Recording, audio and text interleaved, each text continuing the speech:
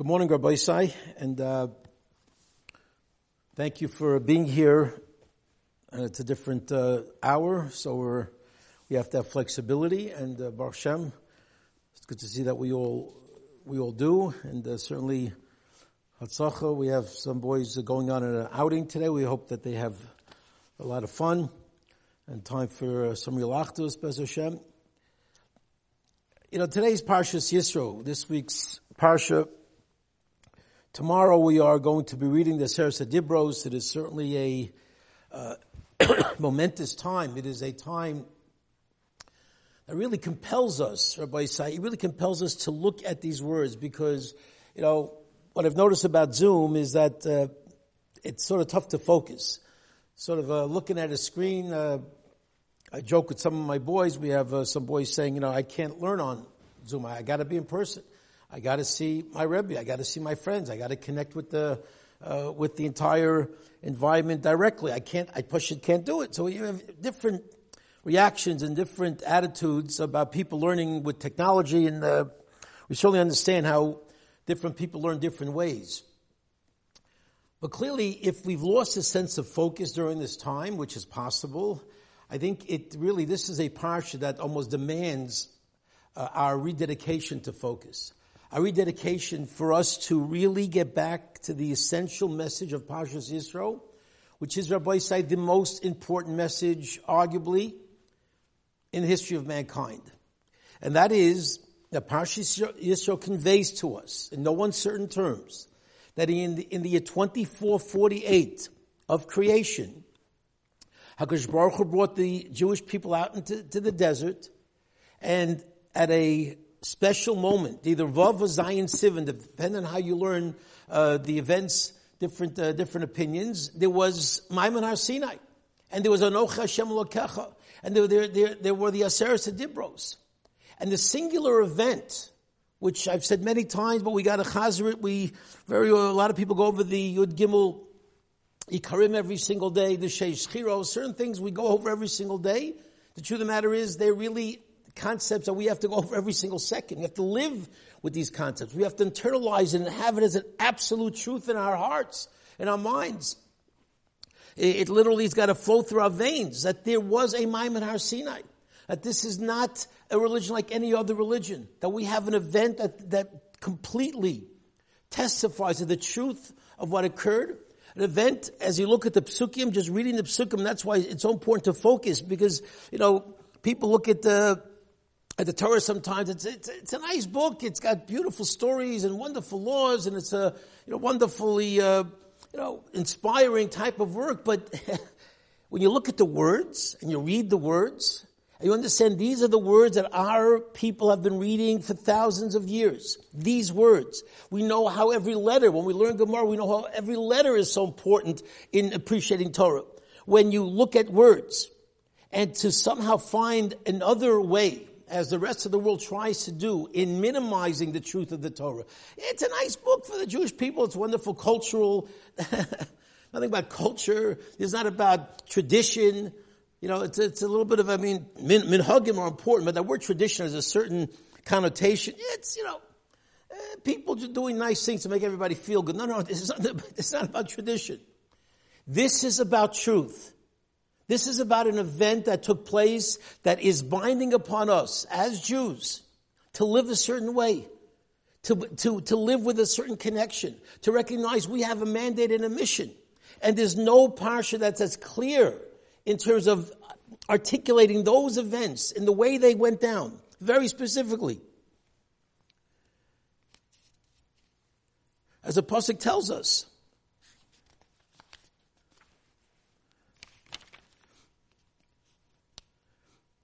I'm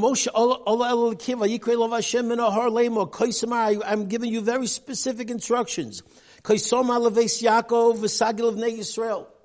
is what you should say to the Beis Yaakov, specifically the women, as Rashi tells us, which is a softer language, Yisroel. But you got to make it clear. You got to put it on the table. This is serious business. This is a way of life that demands Sagil of Yisroel. Tough words, Rashi says. Words about, yes, there are repercussions. There's a right and a wrong. It's not just all fluff where you can sort of do what you want. It's all feel good. It's all lovey-dovey. It's about truth. It's about living a certain way. And the indisputable truth that demands that we live a certain way. That demands that we recognize the significance of Shabbos, the significance of Tefillin, of doing the mitzvos. The Aseret HaDibros fundamentally, and of course everything expands from there. Every single one of them is an indisputable truth that we have no right to even deny or to even change or adjust one of the 613 commandments. They're all true. And the words are so clear, the words are so powerful, and this is what ultimately you cannot deny. Because there's no other religion that would ever say these words, Atem Re'isem. The Torah is telling us. Now, just again, I don't want to go through the whole proof right now, but just picture in your own mind. The words are clear. The words that we sit and we analyze and we interpret every single day. Atem Re'isem, Asher Sisil Mitzrayim. You saw, this is not some story you heard from previous generations. The beginning, the initial, foundational moment of the Jewish people came because Atem Re'isem. You all saw. V'eseschem akan fenisharim. And I carried you like on the wings of eagles. And I brought you to here. And I brought you for a mission. V'atem tiyu li v'yisem li segula mikol amim. V'atem tiyu li mamleches kadosh v'goy kadosh. Say these words, you are a special people to me.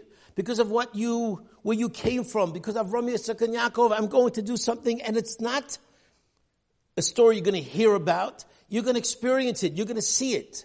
And because you, 3 million Jews, 600,000 men between the ages of 20 and 60, you do the math and you figure it out. It's about 3 million people.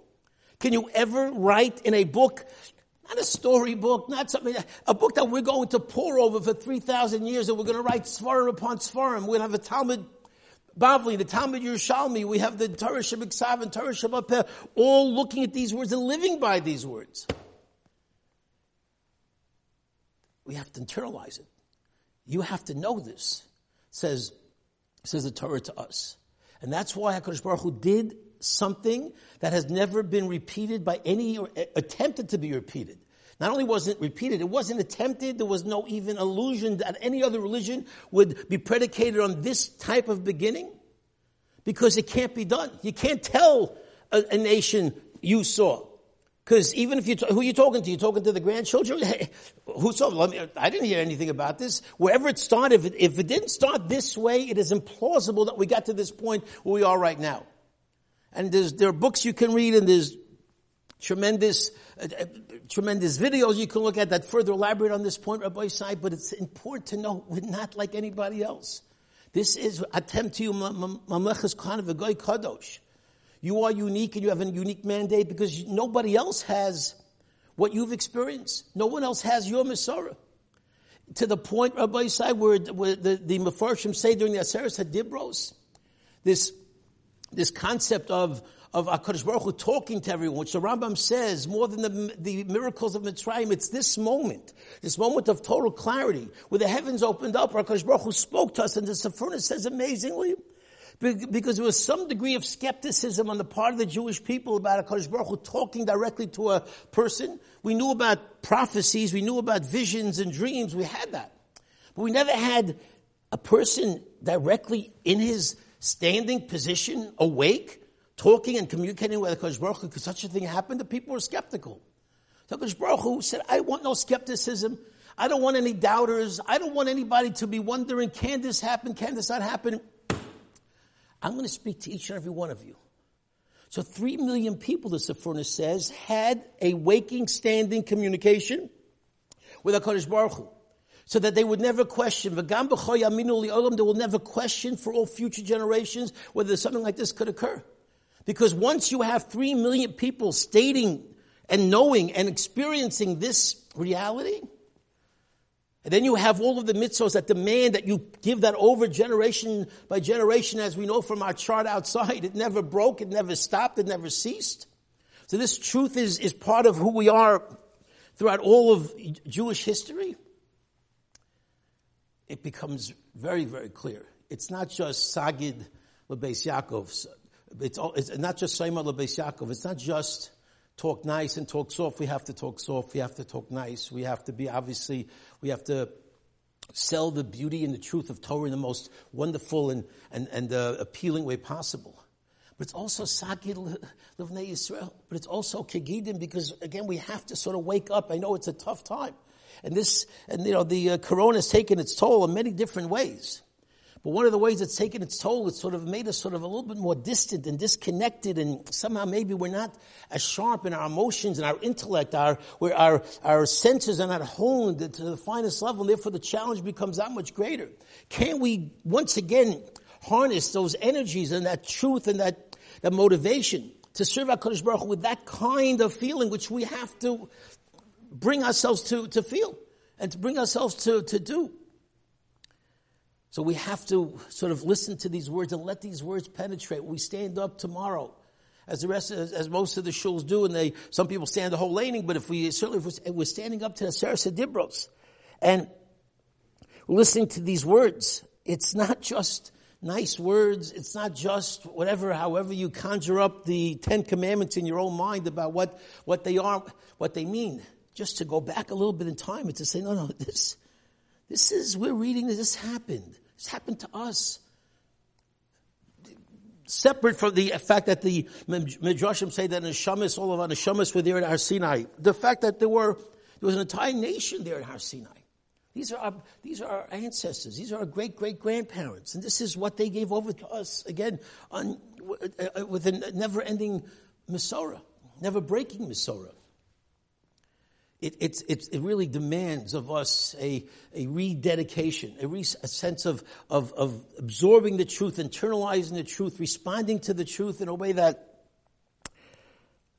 maybe it's harder to do right now. And Rabbi Isai, there's so many chazal, l'fum tsar agra, such a fundamental truth. It is unimaginable when things are tougher, when learning is tougher, when anything we do is tougher, and we push ourselves and we overcome and we do what we need to do. Because we somehow persevered. We didn't sort of let that little voice come to us and sort of say, it's okay, just take it easy. It's tough times out there. It's whatever. Days that we could come, I've noticed days that we could come, we don't come. We can go to Zoom, so let's stay at home and let's sort of just... Now's the time for mobilization, Rabbi say. Now's the time to re-energize ourselves. To have this chus of hearing the Aseret Dibros, internalizing the message of Parashas Yisro. The idea of sort of really bringing it to a point where we know this in our hearts, we know that it's true, and therefore we have to respond. What do you do with truth? You got to respond to truth. Not everybody can do that. Special people can respond when you have truth staring you in the face. Or maybe you can explore truth, and it's right there around the corner. It's right there for you to do. Not everybody can do it. When you respond to that message, when you respond to that call, it's a sign of such greatness. It's a sign of such an incredible power. Just reading Uri Zohar's book again. I'm finishing it up. I remember when Uri Zohar was here, must have been a lot of years ago. He came and told his amazing story 20 years ago, and he said, "What an amazing sort of dichotomy that we saw from that story when she was in this." Actually, I think he spoke to the school in Shaare Zedek. Maybe the community was invited. I somehow remember being in Shaare Zedek and hearing him speak. It could be spoken both places, but I remember this was a man, an incredible story. He's a man on top of the entertainment world in Eretz Yisrael. A man who had everything going for him, so to speak, in terms of the American dream, because he was about to sign a big deal with some American company, the best director, the funniest fellow, best actor, screenwriter, you name it. This person was so multi-talented. And whatever he did, he was the best. And here he was on top of the world in Eretz Yisrael. And you think, oh my gosh, this guy, he's living the life. And he was living the life. He was very happy. He wasn't looking for anything. He wasn't searching for anything. He was quite comfortable with the life that he had. And he happens to be invited with a bunch of his buddies, his entertainment buddies, to a friend's simcha. One of his friends, I guess, became a Baal Tshuva and had some kind of a Sheva Brachos or some simcha at a place in Yerushalayim. And, so they came. They came, whatever, sort of the mentality. We'll hang out with those religious Jews for a while. It won't be so bad. Well, it won't just be a couple of hours. And we'll go back to our homes on the Mediterranean and just enjoy ourselves. And during that particular evening, there was a rabbi who was sitting there at the table. They got into a discussion, and something got a little heated because once you're talking to an Orthodox Jew and you get into religion, you really believe in that. Come on, give me a break. And this person, I don't know who he was, and there's no such thing as an average Jew. He sort of looked like just a regular Yid, but no such thing as a regular Yid. Every Yid has such power to communicate and to change the world right in any moment of his life. Who would have imagined that discussion, while it got a little bit heated, calmed down, and he calmed things down, and he said a little line. This is really not in the book. I remember him saying it publicly very, very clearly, and he said to the people at the table, maybe there were 4 or 5 of them, including Uri Zohar, do you want me to prove to you that God is true and that the Torah was given on Har Sinai in the year 2448? Now's not the time to prove it. Now we're here for a simple, let's just relax. But if you want, and he gave each of them a card with a phone number, I think it was his number, and he gave it to them. If you're interested, call. Be happy to meet with you. And let's talk Torah. Let's talk truth. Let's talk religion. Let's talk God. Let's talk 2448, Vav Sivin. Let's talk Yisroel. Let's talk Latem Tiyum. Let's talk. Is it a book? Is it a story? Is it a fable? Is it some made-up concoction? Let's talk. And I remember when Uri Zohar was saying to us, we drove back, and those words, you want me to prove to you the truth? Those words started resonating in his mind, and he sort of turned to his buddies, and he said, well, are you going to make the call? Make the call? Uri, what are you talking? Make the call. They threw the cards out the window. What are you talking about? Make the call. Well, are you going to have some Jew from Yisro get into your head over here? Come on, you're living a fantastic life. You know this is a bunch of nice stories. You know Judaism. You know these things with the black things on your head and the whole thing with the towel. I mean, come on. We're living in the 20th century. Let's get real. And it kept gnawing at him. And while there's so many amazing aspects to his story, and it's certainly worthy of reading, it's worth to read his book and to listen to his messages, it struck me that he was in that car and everybody else, his 4 buddies, threw the card away. No, we're not making the call. We're not going to examine the truth. We're not going to find out if maybe we're living a life that is going nowhere, when God actually revealed to us what is the purpose of life, the most uplifting, most satisfying, most connected life you can ever imagine. We're not going there, no way. And it kept gnawing at Uri Zohar, but I mean, we're talking about truth here. We're talking about God revealing divinely, directly, the essence of why we're here. And are we just going to ignore that? You're not even curious? I mean, we'll knock it out. We'll slug it up. We'll disprove it. What's the big deal? But you're not going to want to at least hear what he has to say? And Uri Zohar did follow up. And he did go on an incredible process, a process he didn't really want to reach the conclusion that he reached. He certainly had an agenda, a very strong agenda. My life is perfect. My life is beautiful. I love being the number 1 entertainer in Israel. I love everyone recognizing me. And I don't really want to change. But I have to look at the truth. I can't be afraid of examining what is right there for somebody to show me. If I knock it off and I disprove it, I disprove it. But it's amazing how 4 out of 5, interesting statistic, 80%. Same 80% that got stuck in Mitzrayim.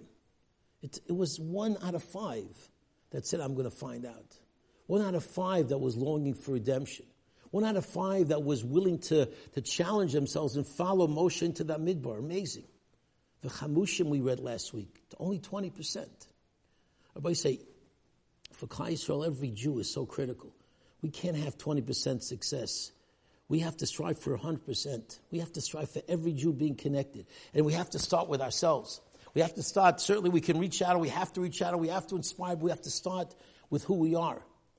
And when we have a parsha like this that so succinctly with the words incontrovertibly tell us, you all saw again and again and again, this concept is repeated. This is not something that you heard from other people. It's not some book you found on a beach somewhere that turned into a wonderful religion like many other people. It wasn't some man coming down saying, I spoke to God and therefore follow me. Moshe would never have been able to start Judaism if that was sort of the belief as when you go to a college campus, you take biblical studies, that's going to be the first message you're going to get.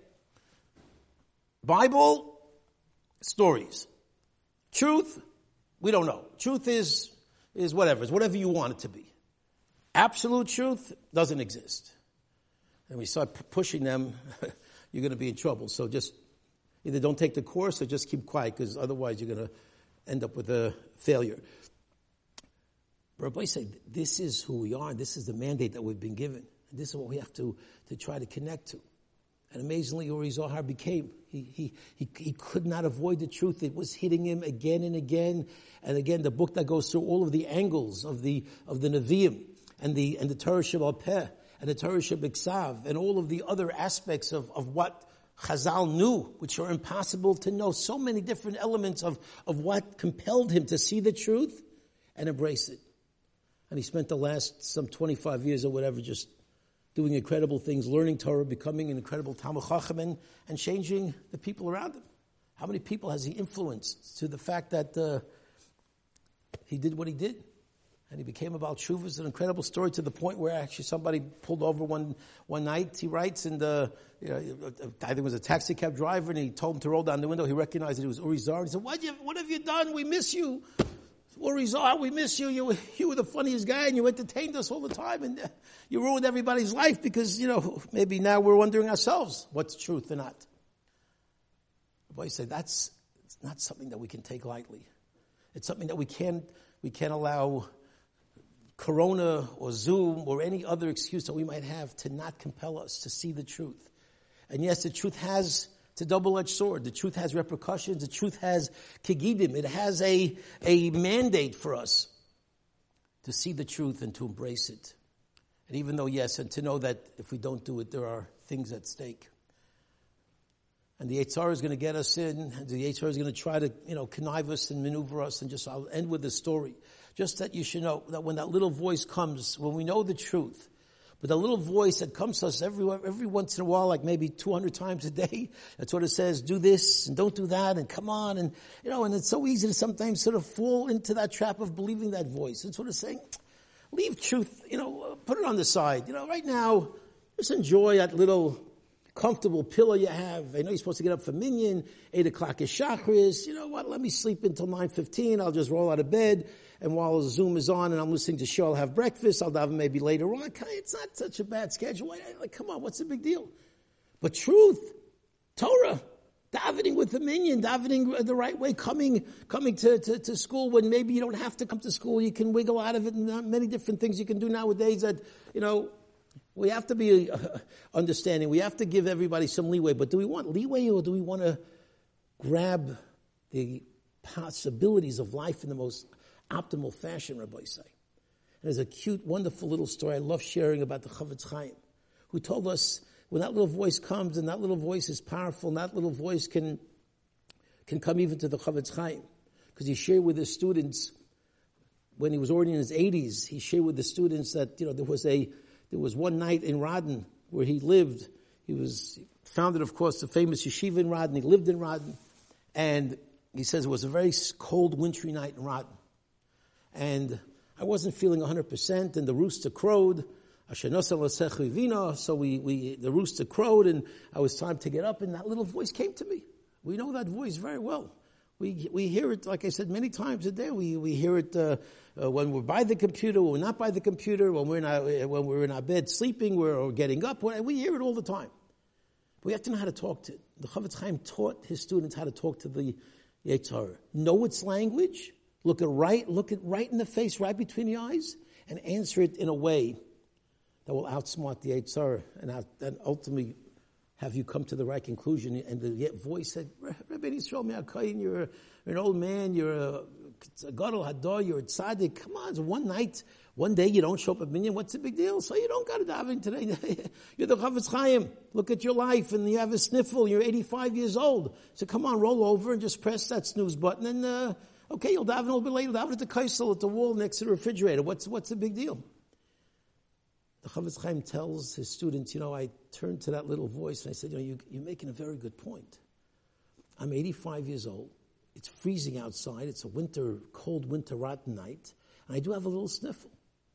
But let me ask you a question. How old are you? You're over 5,000 years old. and you're up at 5 o'clock in the morning talking to me, telling me to go back to sleep? You're doing your job, and look how old you are, and look how cold it is outside. If you can do your job, I can do mine. So I'm getting up. Thank you very much. And he got up. And he did what he needed to do because he was the Chavetz Chaim, but Rabbi say he was sharing with his students. And that voice sort of tries to cloud our obligations on a daily basis. And our job is to maintain the clarity. You're seeing. You have to see. Internalize it. Know what you have to do. Make it very clear in your heart. Be that Jew, that unique Jew, who's able to stand up to any types of pressures and says, I'm doing the right thing. And if you have to outsmart the Yisro and talk back to it, that's exactly what you need to do. Nothing wrong with it. The Chavetz Chaim did it too. So it means we have to really first know exactly what's true and then do what we know. So Bez Hashem, let us take the powerful message of Yisro, of Maimon Har Sinai, of the fundamental truth of Judaism, of Klal Yisrael's connection to HaKadosh Baruch Hu, unique to any other religion, unique to any other nation, never repeated, never even attempted to be spoken about in the same vein throughout the annals of human history. Never, not once. And B'ez Hashem, if we take that to heart and commit ourselves during the very difficult times that we're living in to do what we need to do, from the morning to the night, from the chakras to everything else that follows it, to do the right thing, to not be tempted to do the wrong thing, to stand up to the Yisro, to outsmart the Yisro, to talk back to the Yisro. B'ez Hashem, and that's chus will go we'll be able to branch out that vision, inspire the Jews around us, and B'ez Hashem, and that's chus bizocha to be a Mashiach Mehev Yimenu. Good Shabbos.